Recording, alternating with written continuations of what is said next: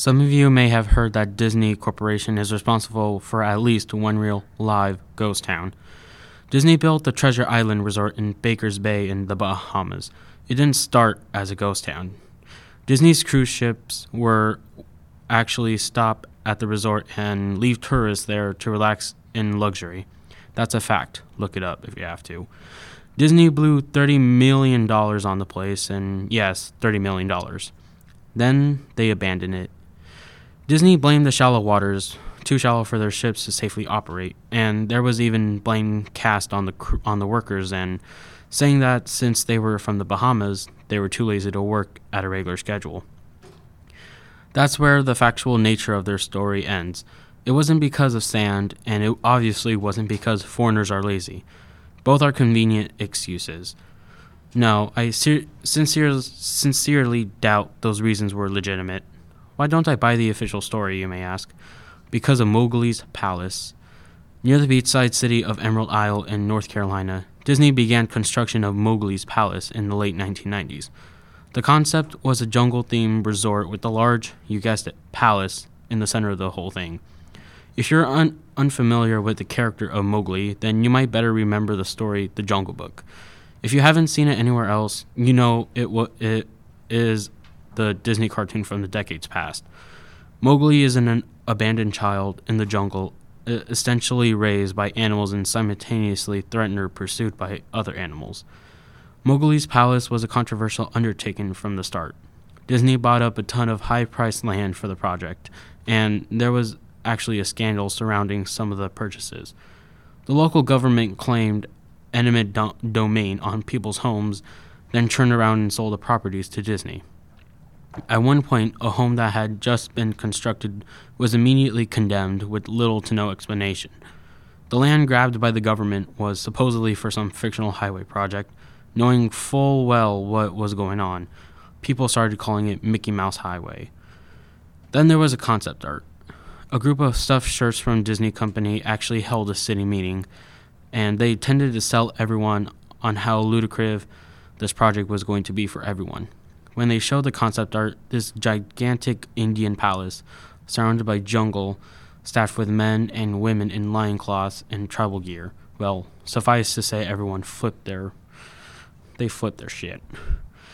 We're talking about a large Indian palace, jungle, and loincloths, not only in the center of a relatively wealth area, but also a somewhat xenophobic area of southern USA.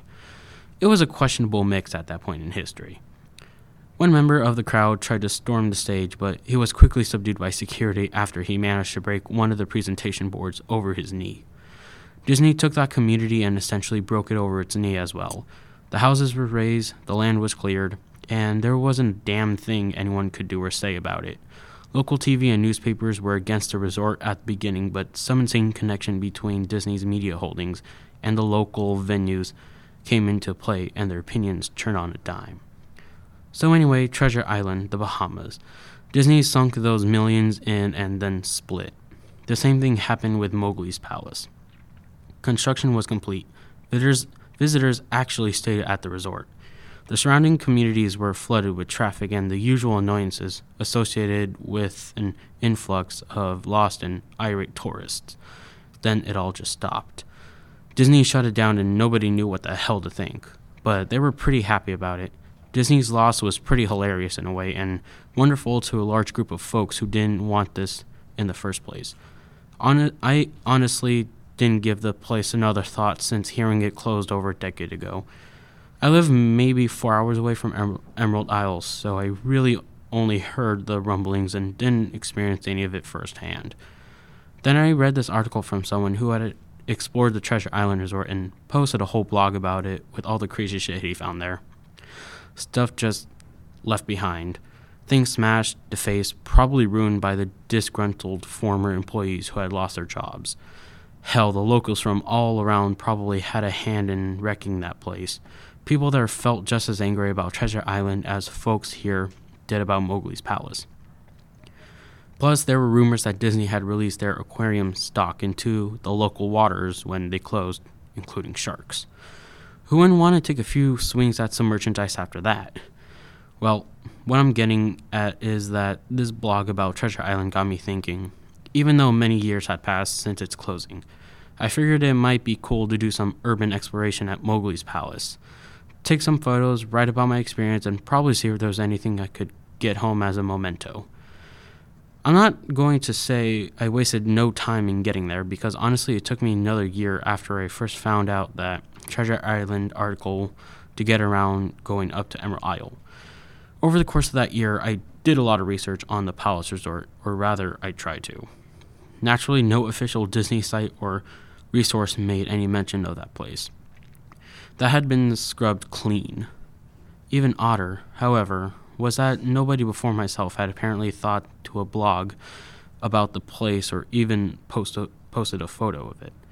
None of the local TV or newspaper sites had one word about the place, though that was to be expected since they had all swung Disney's way. They wouldn't be out there lauding their embarrassment, you know. Recently, I learned that corporations can actually ask Google, for example, to remove links from search results, basically for no good reason. Looking back, it's probably not that nobody spoke of their resort, but rather their words were made inaccessible. So in the end, I could barely find the place. All I had to go on was an old as hell map I received in the mail back in the 90s. It was a promotional item sent out to people who had recently been to Disney World, and I guess since I had been there in the late 80s, that was recent. I didn't really intend to hang on to it. It just got shoved in my books and comics from my childhood. I'd rather only remember it months into my research, and even then it took me another few weeks to locate the storage bin my parents had shoved it all into. But I did find it, however. Locals were no help, as most were transplants who moved to the beach in recent years, or old residents who just sneered at me and made rude gestures the second I managed to say, "Where would I find Mowgli's?" The drive took me, though, an inordinately long corridor of overgrowth. Tropical plants that had ran rampant and overpopulated the area mixed with the native species and flora that actually belonged there and had tried to reclaim the land. I was in awe when I reached the front gates of the resort. Tremendous, monolithic wooden gates whose supports to either side looked like they must have been cut from giant sequoias. The gate itself had been gouged in several places by woodpeckers and eaten away at the base by burrowing insects. Hanging on the gate was a sheet of metal, some random scrap, with hand-painted letters scrawled in black, "Abandoned by Disney." Clearly, the handiwork of some past local or an employee who wanted to make some small protest. The gates were open enough to walk through, though, but not drive. So grabbing my digital camera and map, whose flip side showed a layout of the resort, I set off on foot. The inner grounds of the place were just as overgrown as the entryway. Palm trees stood untended and ragged among piles of their own coconuts. Banana plants similarly stood in their own stinking, bug-riddled refuse. There was this sort of clash between order and chaos as carefully planted rows of perennial flowers mixed with obnoxious tall weeds and stinking, blackened mushrooms. All that remained of any outdoor structures were broken, rotting wood and various charred bits of unidentifiable material. What was most likely an information booth or an outdoor bar was now simply a pile of assorted debris, chopped up by past vandalism and ravaged by weather. The most interesting on the grounds was a statue of Baloo, the friendly bear from the Jungle Book, which stood in a sort of courtyard in front of the main building. He was frozen in a jovial wave toward no one, staring into the empty space with a silly, toothly grin as bird shit covered whole swaths of his fur and vines ensnared his platform. I approached the main building, the palace, only to find outside of the building was covered in graffiti where the original paint had peeled and chipped away. The front doors weren't just open, they had been taken off of their hinges and were stolen. Above the front doors, or the gaping maw where they had been, someone had once again painted, "Abandoned by Disney." I wish I could tell you all about the awesome stuff I saw inside the palace. Forgotten statues, forgotten cash registers, a full-fledged secret society of homeless bums. But no. The inside of the building was so stark, so bare, that I actually think that people had stolen the molding off of the walls. Anything that was too big to steal, counters desks, giant fake trees. They were all resting amid this empty echo chamber that amplified my very step like a slow rat-a-tat of a machine gun. I checked the floor plan and headed to all the locations that might seem in any way interesting. The kitchen was, as you imagine, an industrial food prep area with all the appliances in space, no expenses spared. Every glass surface was broken, every door knocked off its hinges, every metal surface kicked and dented. The entire place smelled like very old piss. The huge freezer, not even remotely cool now, had row upon row of empty shelf space. Hooks hung from the ceiling, probably for hanging cuts of meat. As I stood inside for a moment, I noticed they were swinging. Each hook swung in a different direction, but their movements were so slow and small that it was almost impossible to see. I figured that it had been caused by my footsteps, so I stopped one from swinging by clutching it in my fist and carefully letting go, but within seconds it started to swing once more. The bathrooms were in much of the same state as the rest of the place, just like the Treasure Island Resort. Someone had methodically smashed each porcelain commode with coconuts and other implements, and there was about half an inch of rancid, stinking, stagnant water on the floor, so I didn't stay there very long. What's odd is that the toys in the sinks and in the bidets in the ladies' room, yes, I went there, all dripped, leaked, or just ran freely. It seemed to me that they should have shut the water off long ago. There were plenty of rooms in the resort, but naturally I didn't have time to look through them all. The few I did peer were similarly wrecked, and I didn't expect to find anything there. I thought there was actually a television or radio in one room, as I really thought I heard a quiet conversation coming out. Though it was like a whisper, probably my own breathing echoing in silence, or just another case of the sound of flowing water playing tricks on my mind, and this is what it sounded like. I didn't believe it. Short, unknown reply. I didn't know that. Your father told you. There was an unknown reply, or possibly just weeping after that. I know that it may sound ridiculous, but I'm just telling you what I experienced, and why I thought they might have been something running in that room, or worse, some vagrants who had holed up there and probably would have knifed me. At the front doors of the palace again, I figured I hadn't found anything of note and had wasted the trip up. As I looked out the door, I noticed something interesting in the courtyard that I had apparently missed. Something that would have given me at least one thing to show for all my trouble, even if it was just a photograph. There was a lifelike statue of a python, maybe 80 feet long, coiled up and sunning itself on a pedestal right in the center of the area. It was almost time for the sun to start setting, so the light fell onto the object in the perfect way for a photograph. I approached the python and snapped a photo. Then I stood on my toes and snapped another. I moved closer again to get the detail of its face. Slowly, casually, the python lifted its head, looking directly into my eyes, turned and slithered off the pedestal across the grass and into the trees. All 80 feet of it, its head long disappeared into the woods before its tail even left the sunning spot. Disney had released all their exotic animals onto the grounds. Right there on my floor plan map was the reptile house. I should have known, but I read about it and about the sharks at Treasure Isle, and I should have known they'd done this. I was dumbfounded, just utterly stupefied. My mouth must have been hanging open for the longest time before I came back down to earth and snapped it shut. I blinked a few times and backed away from where the snake had been, back toward the palace. Even though it was totally gone, I still wasn't taking any chances and backed away into the building. It took a few deep breaths and slaps to my own face to get myself right in the head again after that. I looked for a place to sit down, as my legs were feeling a bit like jelly at this point. Of course, there was no place to sit down unless I wanted to recline in the broken glass and dead leaf carpet, or haul myself up to a desk of questionably reliability. I had seen some stairs near the palace's lobby and decided to go have a seat there until I felt better. The staircase was far away from the front of the building to be relatively clean, save for a startling accumulation of dust. I pulled a wedge of metal off the wall and once again painted with the "Abandoned by Disney" motto I had become accustomed to. I placed the wedge on the stairs and sat on it to keep at least somewhat clean. The stairway led downward, below ground level. Using my camouflage as sort of an improvised flashlight, I could see the staircase ended in a metal mesh door with a padlock. A sign on the door, a real sign, read, "Mascots only. Thank you." This perked up my spirits a little bit for two reasons. One, a mascots only area would have been definitely had some interesting stuff back in the day, and two, the padlock was still in place.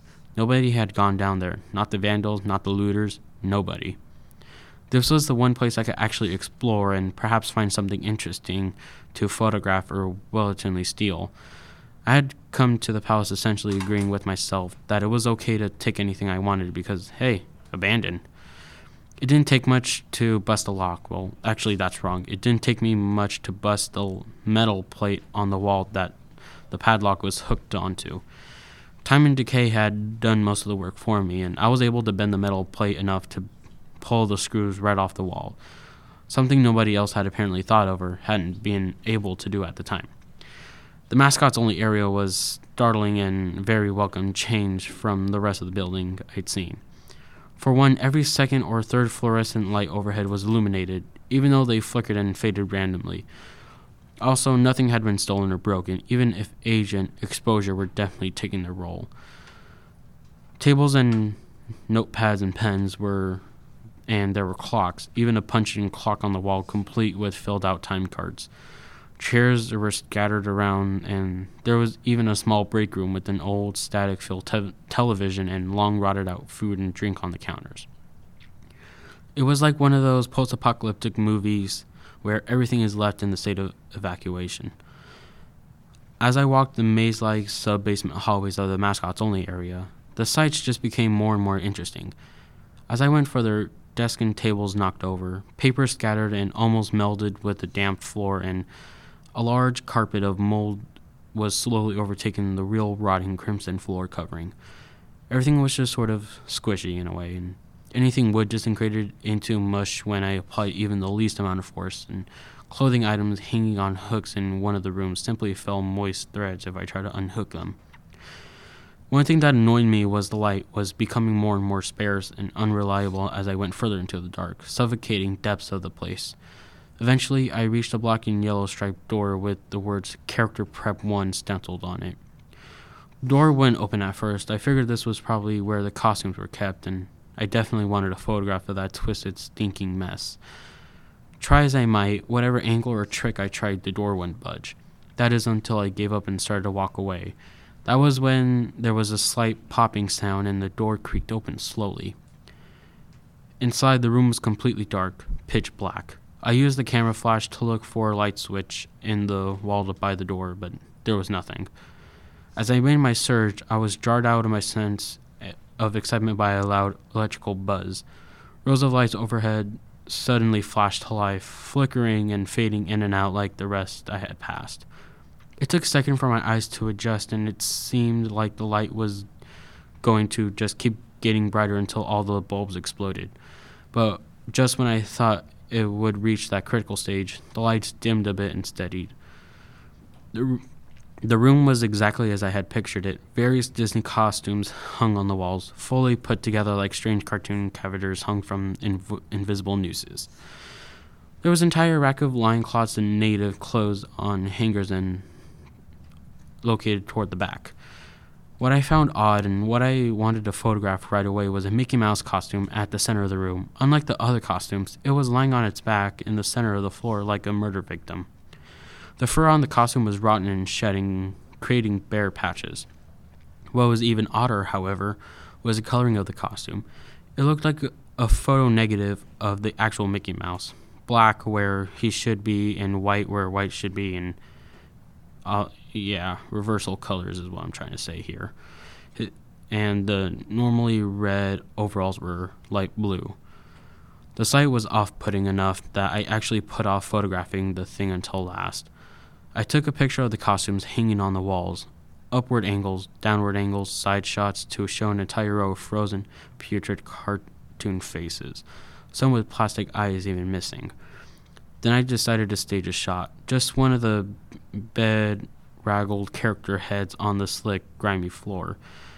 I reached for the headpiece of a Donald Duck costume and carefully removed it so the thing wouldn't fall apart in my hands. As I looked into the face of the wide-eyed, moldering head, a loud, clattering sound made me jump with fright. I looked down at my feet, and there between my shoes was a human skull. It had fallen out of the mascot head and shattered into pieces at my feet. Only the empty face and lower jaw remained, staring up at me. I dropped the duck head immediately and, as you would expect, moved for the door. As I stood in the doorway, I looked back to the skull on the floor. I had to take a picture of it, I had to. For any number of reasons that may seem silly, but if you don't think it through, though. I need proof of what happened, especially if Disney was going to somehow make this go away. I had no doubt in my mind right from the start, even if it was just gross negligence. Disney was responsible for this. That's when Mickey, the photo negative, opposite Mickey, in the middle of the room, started to get up. First sitting up, then climbing to its feet. The Mickey Mouse costume, or whoever was inside of it, stood there at the center of the room. Its fake face just stared directly as I mumbled "no" over and over. With shaking hands, a violently thrashing heart, and legs that once had again turned to jelly, I managed to lift the camera and aim at the opposite creature, now quietly sizing me up. The digital camera's screen displayed only dead pixels in the shape of the thing, and it was a perfect silhouette of the Mickey Mouse costume. As the camera moved in my unsteady hands, the dead pixels spared, mirroring the screen wherever Mickey's outline moved to. Then the camera died, went blank and quiet and broken. I raised my eyes once again to the Mickey Mouse costume. "Hey," it said in a hushed, perverted, but perfectly executed Mickey Mouse voice. "Want to see my head come off?"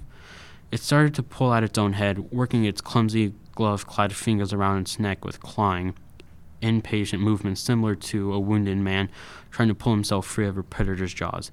As it worked its digits into its neck, so much blood. So much thick, chunky, yellow blood. I turned away as I heard sickening tearing of cloth and flesh, only cared about getting away. Above the doorway of this room, I saw the final message clawed into the metal door with boner fingernails. "Abandoned by God." I never got the picture out of the camera. I never wrote the blog entry about it. After I ran from that place for the sanity, not if only my very life. I knew why Disney didn't want anyone to know about this place. They didn't want anyone like me getting in, and they don't want anything like that getting out.